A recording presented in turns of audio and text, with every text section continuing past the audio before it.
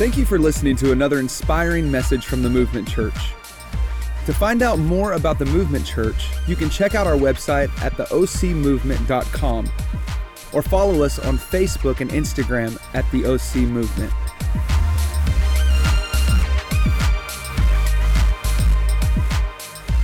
Hey, I am so excited because I have the privilege today to actually introduce to you someone who is going to be speaking for us today. And I'm telling you, you came to church on the right Sunday because this is going to be such a treat. And the person who's going to be sharing with us today, Pastor Holly Wagner, she and her husband pastor Oasis Church in LA, and they have been pastoring. They started Oasis, and they've been pastoring it for a long time, I think 34 years. Is that right? 34 years. And so they have been in this journey for some time, have some experience and some wisdom to share. But listen, I just want to tell you that Pastor Philip and Holly have had probably one of the most profound influences on my life and on Pastor Carrie's life of anyone that I know. And we're so grateful for who they are. They serve on our board. They are our pastors. They're speaking into our life on a consistent basis. And I'm just telling you, you are going to love hearing from Holly today because I've spent a lot of time with her and she's the real deal. She is what you see is what you get. And I'm just telling you, every single person in this room today is going to take something away that's going to stick with you for a long time. And so I'm going to ask you to help me out because this is not just my pastor, but this is my friend. And I love her so much. So I'm going to ask you to stand to your feet and help me give her the biggest Movement Church welcome you possibly can because we're excited to have her. Good morning. How you doing? Wait, don't sit down. Because as long as I'm standing, you are too. Ha. Okay, take a good look at the person you're standing next to. Whew, they need prayer, don't they? Okay. Let's pray for the people we're standing next to. Father, right now I just pray for these people that I'm standing next to, and I pray, God, that your kingdom would be established in their life, that they would sense your peace and your freedom. I pray, God, that your plans succeed in their life. In Jesus' name. Amen. Okay, high five, whatever you can cope with. Well, I am so honored to be here. As Megan mentioned, Philip and I have been in their life from the beginning of Movement Church, actually even a little before, I think, and just so honored to be here. I love seeing things get started and just excited what God's going to do here. I was just chatting with Nicole earlier, and about, a couple months ago, I became a grandmother a few months ago, so that's exciting. But we snapped a photo of my daughter bringing her daughter to church and in the nursery. And so the woman who was actually watching my granddaughter had also taken care of my daughter in the nursery, changed her diapers. And so it's just generations. And so if I could say anything to you, it's stay focused. Stay focused on what's going on in your church. Stay through the seasons. I mean, sometimes, churches might go through ups and downs and you have to move locations and set up and tear down and it gets hard. But just stay the course. Because the woman who actually was taking care of my granddaughter, the story she has to say of the lives that she has seen change because she just stayed. And I just want to encourage you with that, and sometimes in California, right, we can't do the same thing 2 days in a row. And so just stay the course, stay committed to building, and you just watch what God's going to do here in Movement Church. You're not always going to be here. There'll be another place that you'll move to, but it's not the building, it's who you are. It's, we make the church. We are the church, right? So I'm just so honored to be here. I love Carrie and Megan. Carrie's a mess, but I'm just kidding. He's like my brother. We just torment each other. It's the best. All right, have you ever been in the middle of a hard time? Been under pressure? No, nobody here. It's just us people in LA that experience challenge. Wow, y'all are special. What I think is that who we really are comes out under pressure. One of the most challenging verses to me, and this verse has actually never made it onto a t-shirt or a refrigerator magnet or a mug, because it's one of those annoying verses in the Bible. James 1 verse 2 says this: "Consider it pure joy, my brothers and sisters, when you face trials of many kinds, because," many kinds meaning financial trials, marriage trials, medical trials. It says, "because you know that the testing of your faith produces perseverance." It says, "Let perseverance finish its work so that you may be mature and complete, not lacking anything." It's interesting when I read that, I realize that maturity doesn't come from how old I am. Maturity doesn't come from what I know. Maturity comes from what I actually persevere through. And so basically what it's saying is let the pressure produce good things. Wow. I was thinking when we evaluate our leaders, whether it's scholars or historians or just the average person, the greatest leaders are determined by the magnitude of the crisis during which they led. Like Abraham Lincoln is considered a great president. It was for his direction during a time when our country was ripped in two. Winston Churchill was, commended for his guidance when England was at war, and Martin Luther King Jr. when this country was divided.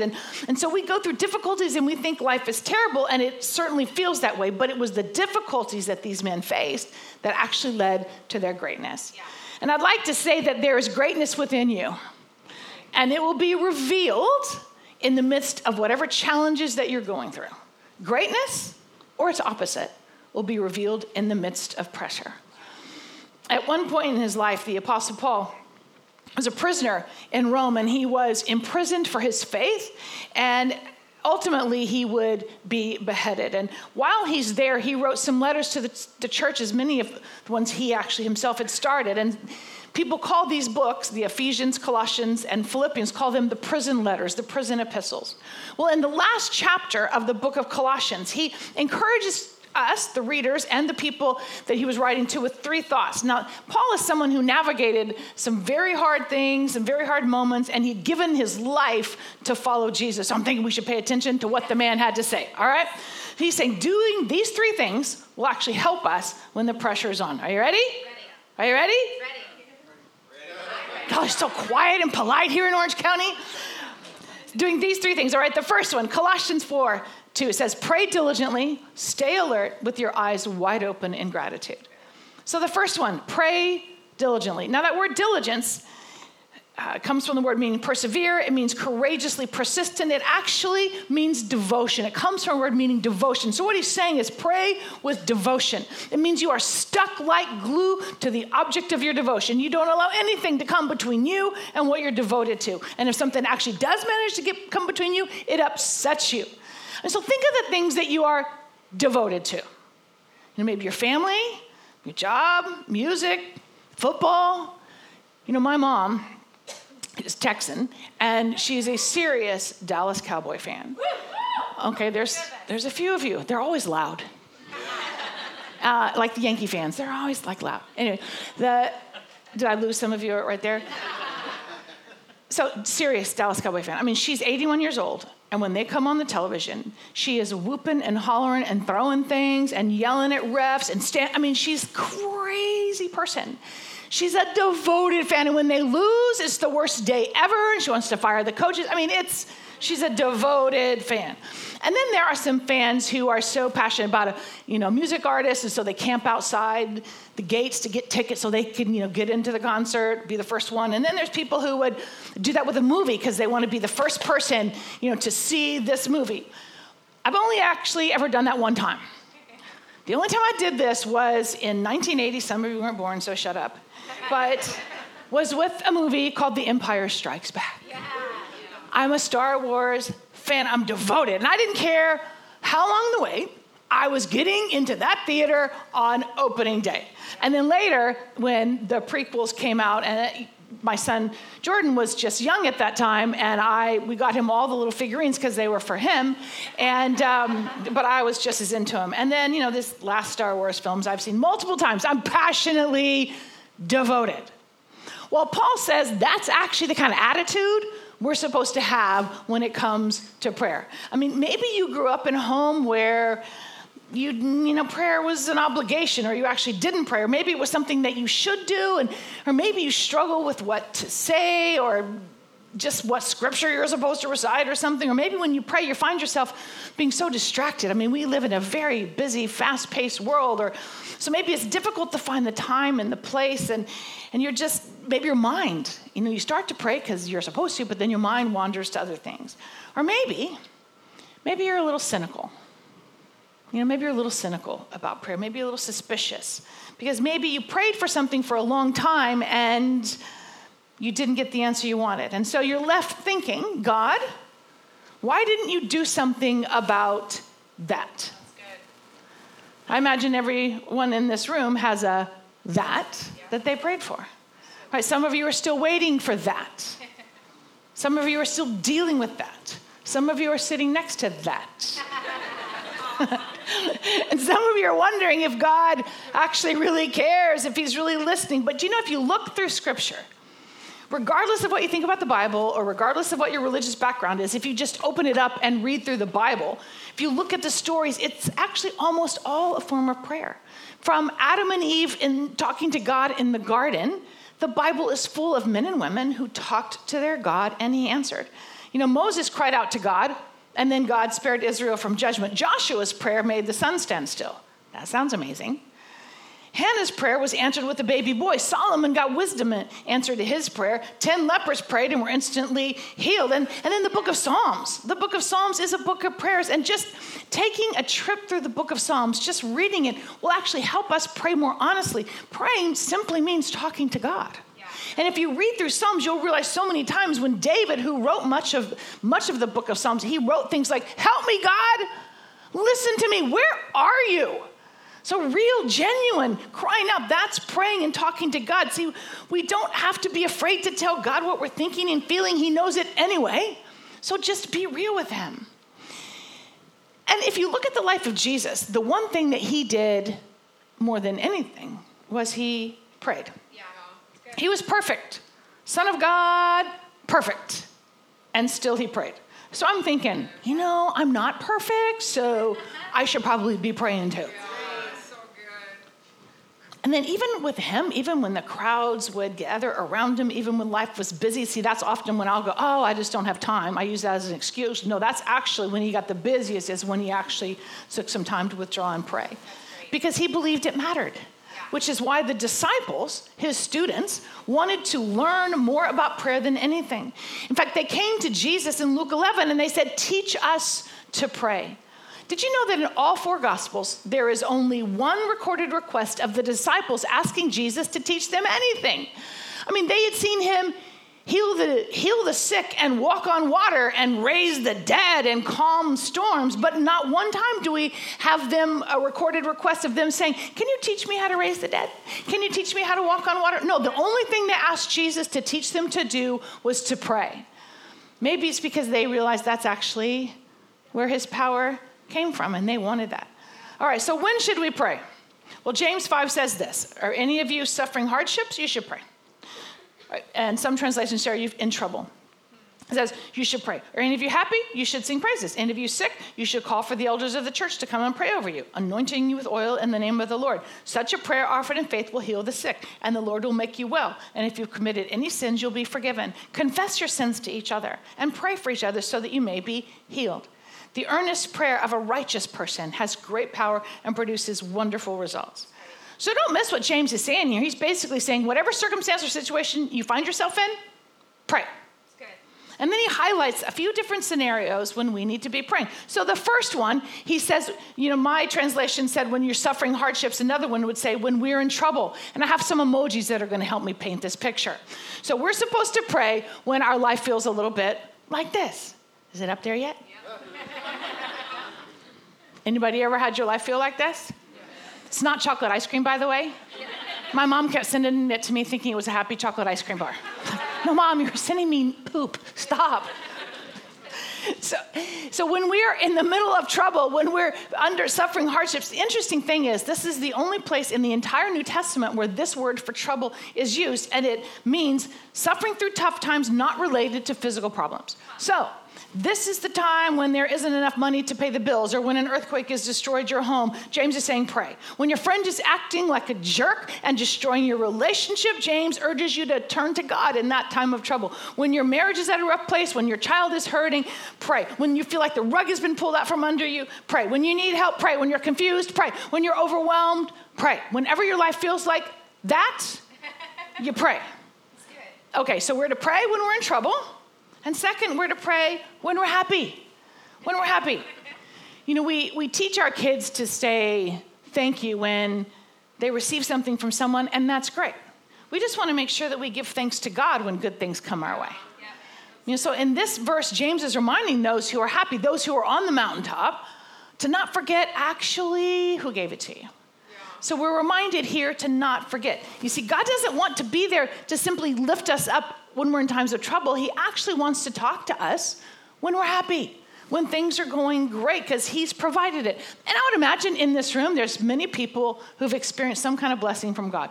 Anybody ever received anything good from God? Right. So all he's saying is, say thanks. Say thanks. Give me a high five, something. Talk to me. Say thank you. Is anyone happy? Let him thank God. Okay, so we're to pray when we're in trouble. We're to pray when we're happy. And third, we're to pray when we're sick. Now, our first response should be, when we are dealing with sickness, our first response should be to go to God. Now, I'm not saying don't take whatever treatment you're going to take, because do whatever you need to do. But I'm just saying so often we put the prayer the last thing that happens. But he's saying the first thing is pray. And then if someone sends you a requesting, hey, I'm in the middle of, this situation or this circumstance, can you pray for me? And then sometimes I think what happens is we send back the little prayer emoji hands, and that's fine, but can you actually pray? Because sending prayer emoji hands is not praying. Right? People do that. I'm wondering, are people actually praying? I remember just this last couple of weeks with the boys in that cave, and there's so many Instagram posts that were up, and these, I'm talking about the football team. And so now some of them are getting rescued now, which is awesome. But I remember seeing so many people responding to all the different comments with the prayer hands. And I'm hoping that they are, right? Because actually that's when we're supposed to be praying, more than emoji hands, but really praying. Okay, so we pray when we're in trouble. We pray when we're happy, when we're sick. And 4, we pray when we sin. When we make a mistake. And maybe you're all perfect here in Orange County, but I don't think so. But oftentimes what happens is when we make a mistake, when we betray someone, when we tell a lie, when we sin, when we blow it, oftentimes what happens is we withdraw and isolate. And what God is saying here, it's like, no, come to me. Yeah. And I'll cleanse you from that, and it's a do-over. Yeah. You can do it as many times as you need, so don't run, but actually come to God and pray. So in all these situations, we should pray, and I'm thinking that covers just about everything. So back to Colossians 4. 3 things. Remember the first one, pray diligently, stay alert with your eyes wide open in gratitude. All right, the second one that Paul is suggesting that we do under pressure is stay alert. Luke 12, Jesus said this. He turned to the crowd and said, when you see clouds beginning to form in the west, you say, here comes a shower, and you're right. And when the south wind blows, you say, today will be a scorcher, and it is. He says, you fools. Jesus, he doesn't mince words at all. He says, you know how to interpret the weather signs of the earth and sky, but you don't know how to interpret the present times. Wow. I just think you and I need to get really good at interpreting the time. Now, in Southern California, we don't really get to experience the seasons, right? I mean, palm trees don't change colors, and I've never built a snowman on my front yard. Right, so we live in perpetual spring and summer, and basically I'm okay with that. I mean, although these last few days have been seriously scorchers, right?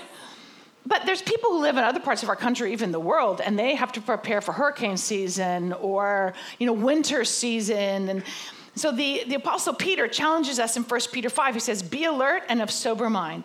It says, your enemy, the devil, prowls around like a roaring lion looking for someone to devour. And so the kind of alert that he's talking about is not so much a season change, but being vigilant, being sleeplessly watchful. Right. Now, I don't think it means we can't ever take a nap, but I do think it means that if we want to be victorious, we have to be vigilant. We have to be watchful to what's going on around us. I'm sure you've seen those police shows where the police officers are sitting in their car and they're on a stakeout. And the officers have to be alert and ready to, catch the criminal that they're there for. They can't just sit in their patrol car and play video games. I'm sure that they would like to, or they can't just sit in the dark, quiet moments and fall asleep. And I'm sure it'll be so easy to fall asleep. And maybe there are moments that they suspect the person isn't even coming. But what if they do? What if they do leave? What if they do fall asleep? Then they're going to miss what they were sent for. So I'd like to suggest, Movement Church, maybe we're on a stakeout. That's great. Maybe we're on a stakeout. We can't get distracted. and we can't fall asleep. We have to be alert to the season, to the times. We have to be alert to this time in history that we are here for. Yeah. We have to be alert to what's going on around us and alert to what's going on within us. 14 years ago, I was diagnosed with breast cancer and began this journey. And I spent a couple weeks in this holistic hospital, and one of the things that they were doing, I was getting a lot of different tests done on my body, and one of the tests that they did was a stress test. And so they hooked up me to this machine, and the doctor comes to me before it started and said, "So Holly, how are you feeling?" And I said, "Well, actually, I'm feeling pretty good.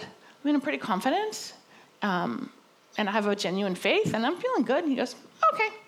So then he went and did the test and then came back to me and said, "Well, actually, let me just tell you that the stress level in your body is as if you're staring a roaring lion in the face." He said, "The problem is you're unaware of it." So I had to begin the journey toward becoming alert to what it was that stressed me from the inside, which might be different than you. Because we each would have different stressors, but stress will kill you. So I had to be alert to what was going on within me, and I had not been alert to what was going on within me. Making that journey. And then you think about when you drive. How many of you have driven home? You pull into your driveway or your garage, and you have no memory of getting there. Right? You were just on autopilot. Yeah. Right? Stop that. You are dangerous people. We have to be alert.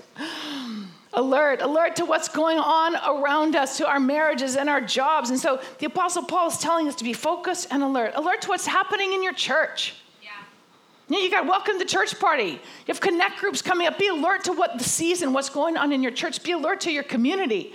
You have the serve day coming up this weekend. Everybody should be putting their hands to making that happen. Be alert to the needs. God put you here at this time in history, not just to suck in air, but to be a part of the solution to help meet the needs of your city and your community. See, if God wanted you born 1,000 years ago, you'd have been born then. He trusted you with now. When there's never been more chaos and more pain and more heartbreak and more confusion, he's trusted you with now. Come on, that's right. And so you can be alert to what's going on now, not just going la la la la la la la la la and pretend it's not. Yeah. So make sure that you're a part. Be alert to what's going on in your community and in your city. Be alert. Be alert. All right, back to Colossians 4:2. It says, "Pray diligently, stay alert," and the last one, "with your eyes wide open in gratitude." We have to determine to be grateful. Everyone wants to be grateful. Who wants to be ungrateful? Right? But the problem is, what's your plan? What's your plan to become a more grateful person? Because nobody just drifts into gratitude. I think we have this problem when it comes to gratitude. We say thank you when someone does something for us, or thank you when, we're given something, and we should. But if we start to think that we'll be more grateful to the extent we receive things, or the more good things we have, then the more grateful we'll become, then gratitude becomes a product of our circumstances. And gratitude is always a decision of our will. It is not a result of circumstances. Have you noticed that two people can be in the same situation? They can be in the same job, the same church, the same class at school, the same long Starbucks line, and one person is filled with gratitude and the other is like a whining, grumbling mess. Maybe it's because what some people perceive as a right, somebody else sees as a gift. At least 6 times Paul speaks of gratitude in this very short letter to the Colossians. And then in another letter, he teaches us that gratitude is the will of God.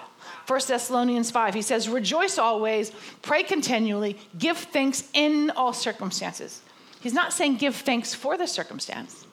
He's saying in the middle of them, give thanks. He says, "For this is God's will for you." So when I read that, I realize that a thankful heart is more than a good idea. It's actually the will of God for his people. So many times people are wondering, what's God's will for my life? And as a pastor, I get asked that all the time. What's my purpose? What's God's will for my life? And we think the will of God is some mystical fairy dust cloud that's going to descend and then we'll know. And people are like, what's God's will? What's God's will today? No, do you know what this tells me? The first step is be grateful. That's good. So you can be in God's will right now. Here we go. Turn to the person next to you and just say, thank you. Look, you're in the will of God. Yay! Way to go, being in God's will. That's the first step. Turn and say thank you. Be grateful. You're in God's will when you are grateful. Or maybe for you, you could maintain a gratitude journal. You know, all the things that you're grateful for. I think journaling sounds so spiritual, and I wish I was a journaler, and people are great at it. And I try every year. I'm determined. In January, I get the New Year's journal, and it lasts until about January 15th, and then I'm done with that. And then that just becomes a notebook that I take notes in, which is fine. But maybe for you, a journal would be good. Or maybe it's before you get out of bed in the morning, before your feet hit the floor. Just find one thing that you can be grateful for. So good. In our house, we have this jar. My husband got this jar.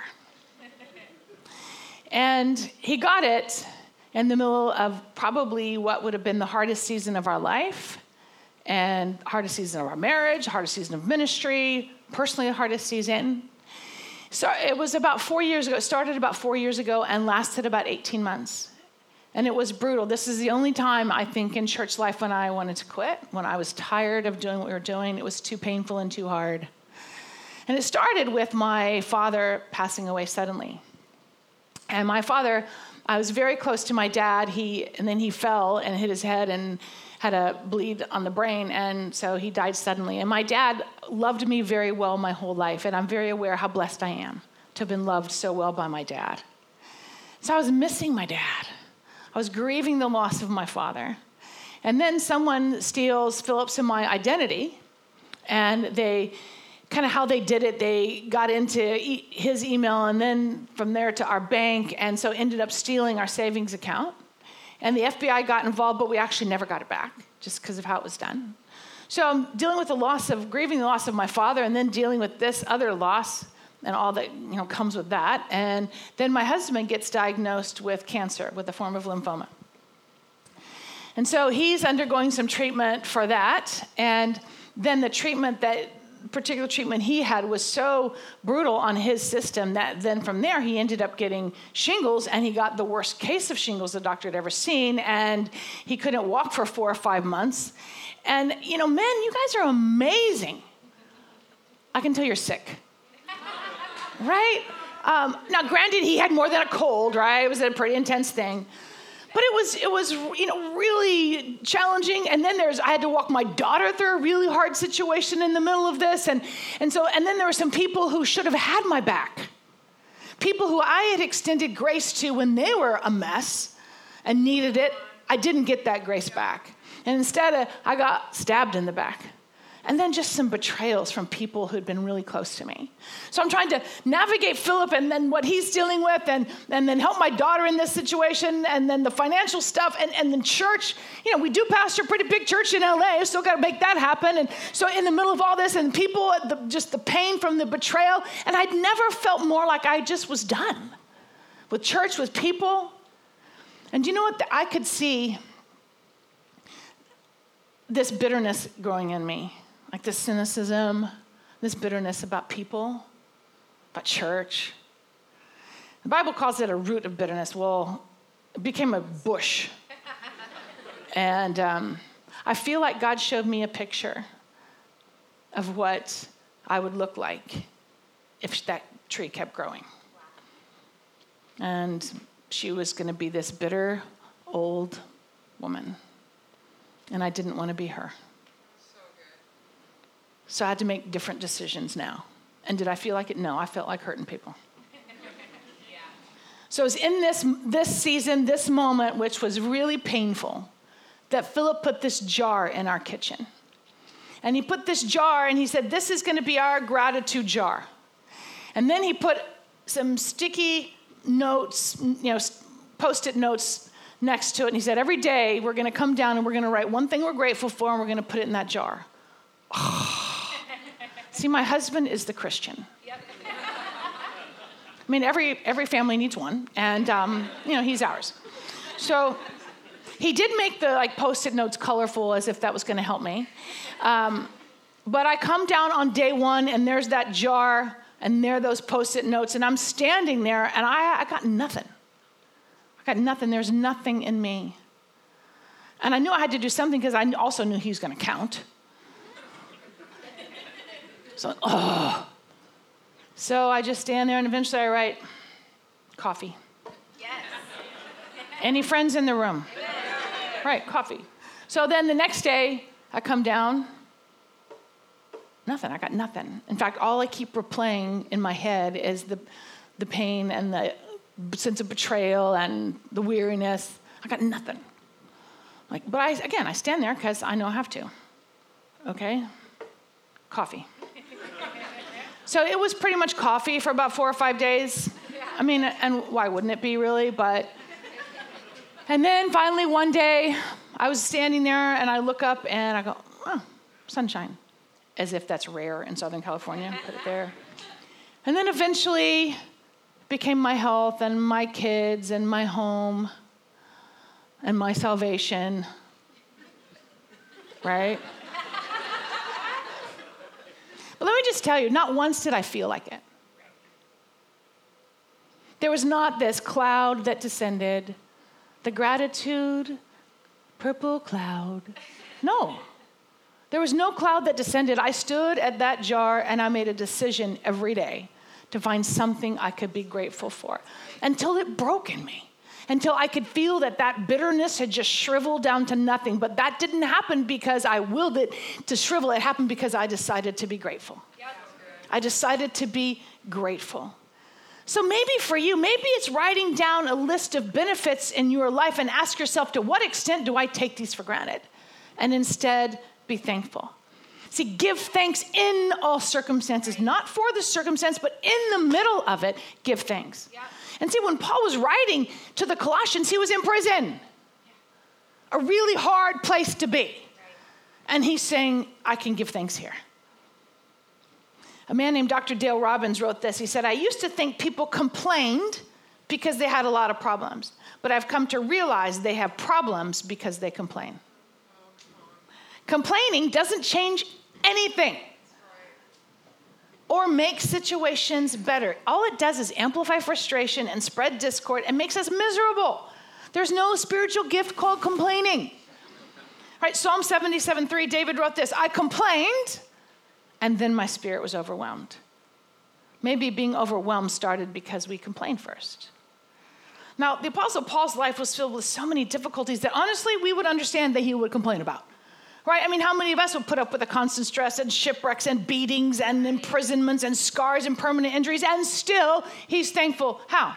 Because Paul had learned a very important secret to life. Philippians 4, verse 11, he says, I've learned to be content whatever the circumstances. I know what it is to be in need, and I know what it is to have plenty. I've learned the secret of being content in any and every situation, whether well-fed or hungry, whether living in plenty or in want. I can do everything through him who gives me strength. Now, we love quoting that last part. Yeah. It's on every t-shirt. It's on all the mugs. He's saying, I can do all things. What things? The secret of being content in any situation. See, he learned the secret of not living life based on the conditions around him. He could be content in prison and he could be content at home. His happiness was not based on circumstances. It was based on his relationship, his genuine faith in Jesus. He knew that he had all he needed because it was actually Christ who gave him the strength for life. So God is saying to us, to you and to me, don't wait to be grateful. Don't postpone gratitude until your situation changes or until you've acquired a certain thing, because if you can't be grateful now, you won't be grateful then. Because if you keep thinking, I'll be grateful as soon as I get that, then as soon as you get that, then there'll be 12 more things that get added to the list. If we can't be grateful now, we'll never be grateful in spite of how much we achieve or how much we receive. Good. So for me, even in the midst of that really horrible season, I decided to actually do this. In the middle of some circumstances, I decided to quit complaining, which is so easy to do. I mean, no, not the quitting is not easy, the complaining is easy. Complaining, any idiot can complain. I mean, you know people that have PhDs in complaining. Just look straight ahead right now. So I decided in the midst of that, I didn't feel like it, but in the midst of that, I was going to find the things that I most often complained about, just the random day-to-day things that I would most often complain about, and instead, I was going to be thankful about that. Because what I found is that when you start complaining about little things, then it becomes enough. It just escalates. So I'm going to stop that. Even the little things, the little ridiculous things I would complain about, I'm going to stop that. I'm going to be grateful instead. So here's my list. You can come up with your own. So for me, I said, I'm grateful. I'm grateful for the traffic I'm driving in because it means I have a car. I'm grateful for the spot I find at the far end of the parking lot because it means I can walk. Right? I'm grateful for a bad hair day because it means I have hair. Right, and I was just chatting with someone after the first service, and she's just come through cancer journey. She goes, I never will complain about a bad hair day again. I go, I know. I'm grateful for my water bill because it means I can get water simply by turning on a faucet. I'm grateful that I live in a country where the chances of me being beheaded for my faith are fairly small. I'm grateful for challenges in relationships because it means I have relationships worth fighting for. I'm grateful for all the noise I hear about our government because it means we have the freedom of speech. I'm grateful for jet lag because it means I have friends and places worth flying across the world for. Grateful. And I'm grateful for the alarm that goes off way too early in the morning because it means God's trusted me with another day. I'm grateful. What if we became a people, a church, who instead of complaining, we made the decision to be grateful, to find something to be grateful for? I honestly think we could change our families. We could change our neighborhoods. If it's contagious. Gratitude is contagious. Let's be those people. So I don't know what pressure you might be in the middle of at the moment. I'm pretty sure it's something because most of us are. But I just want to remind you to pray with devotion, not religious ritual, but talk to God, really. And stay alert. What's going on around you and within you? And be grateful. Find something to be grateful for. Now I'm just going to pray, and if I could just get you to close your eyes just for a moment, just to eliminate distractions, put your phone down, stop scrolling through Instagram, just for a moment, be still.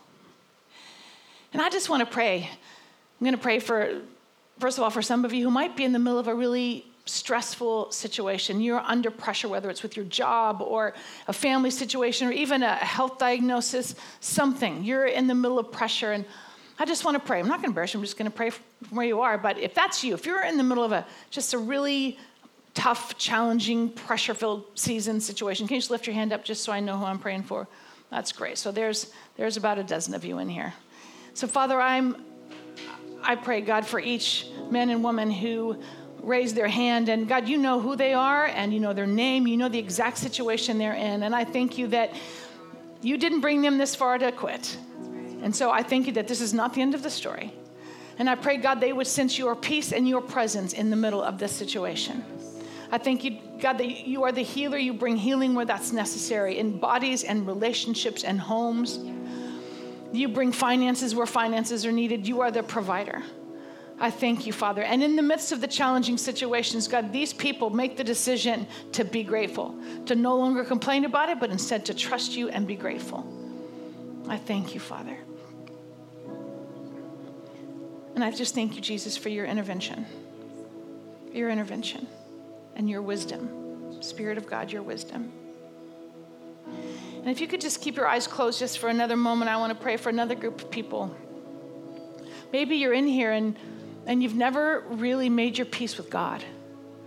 Maybe you've never surrendered your heart and your life to the God who loves you so much that he sent Jesus. He sent Jesus, and Jesus chose to go to the cross to pay the price for every sin and failure in your life, every one that you have committed and will commit. He's offering you a future filled with hope and freedom and free from guilt and free from shame. But maybe you've never actually put your faith in Jesus. Or maybe there's some of you in here and at one point you were following Jesus, but if you were honest, you'd have to say you've grown a little cold in your heart. Maybe you got weary, maybe you got tired, I don't know, but if you were honest, you'd have to say you kind of have one foot in and one foot out. Maybe you're like me, you just got bitter and cynical, but you're not really following him, whatever it is. Maybe you know how to play the church thing, but it's not genuine. So I want to pray for you. So if you're in here for the first time, you know that it's time to surrender your life to this God who loves you fully and completely and perfectly, just the way you are. You don't have to change for him to love you. He loves you, and he wants you to know that love. And then maybe there's some of you in here, and you just need to reconnect with this God. You need to once again get up and begin to follow Jesus. Get back up. So I'm going to count to 3, and if you're one of those two categories, I just want you to lift your hand up and then put it back down just so I can see it. I'm going to pray for you. So if you're in here for the first time, you're saying yes to the love of God, or you're in here and you know you need to get back up and begin again following Jesus, then I want to pray for you. So just put your hand up when I count to 3. 1, 2, 3. That's awesome. That's awesome. That's awesome. I see you, buddy. Father, I thank you so much for who you are. I thank you, God, for your love for us. And I thank you, God, that as we put our faith in you, you call us a new creation. The old things are done and all things become new. And so we're going to pray a prayer right now, and I want everybody to pray it. A few of you raised your hands, and then maybe there's some of you in here, and you know that you should have. But we're going to pray this together. And just believe these words in your heart, but we'll all pray it together. Everybody say, Father, all of us, Father, thank you for loving me. Thank you for forgiving me. And from this moment on, I choose you. I surrender my heart and my life to Jesus. Amen. Amen. So good. So good. And I just want to, those of you that you made that decision or you need to make that decision to follow Jesus, I just want to let you know that a faith in Jesus was never meant to be lived out in isolation. And I think our modern society, we can all live very isolated lives behind our little fences and doors, and a faith in Jesus was always meant to be lived in community. The Bible was meant to be studied together and in community. So connect groups that are coming up, it's not a casual thing, it's a place to actually engage and learn and grow together. So make sure that you engage in some form or fashion in the life of the church so that a year from now, you're at a stronger place than you are today. And what I do know about church life is that one Sunday and one message isn't going to give you everything that you need. But what I do know, and this is some things we say at Oasis Church in LA, we say, give us a year. Give us a year. Because in a year, anybody can do anything for a month. Like you can go to the gym for a month, right? But we say give us a year because within a year, you'll hear all sorts of different messages about finances and family and faith and overcoming, and it paints the big picture, but it doesn't happen in one, it happens over the course of time. And you've got some great leaders who know how to just build your faith, the whole body faith. So just make sure you're here serving and connecting and being a part of what's going on. Yes? All right. Thank you, Megan. Love you. Let's give Holly one more great big hand clap.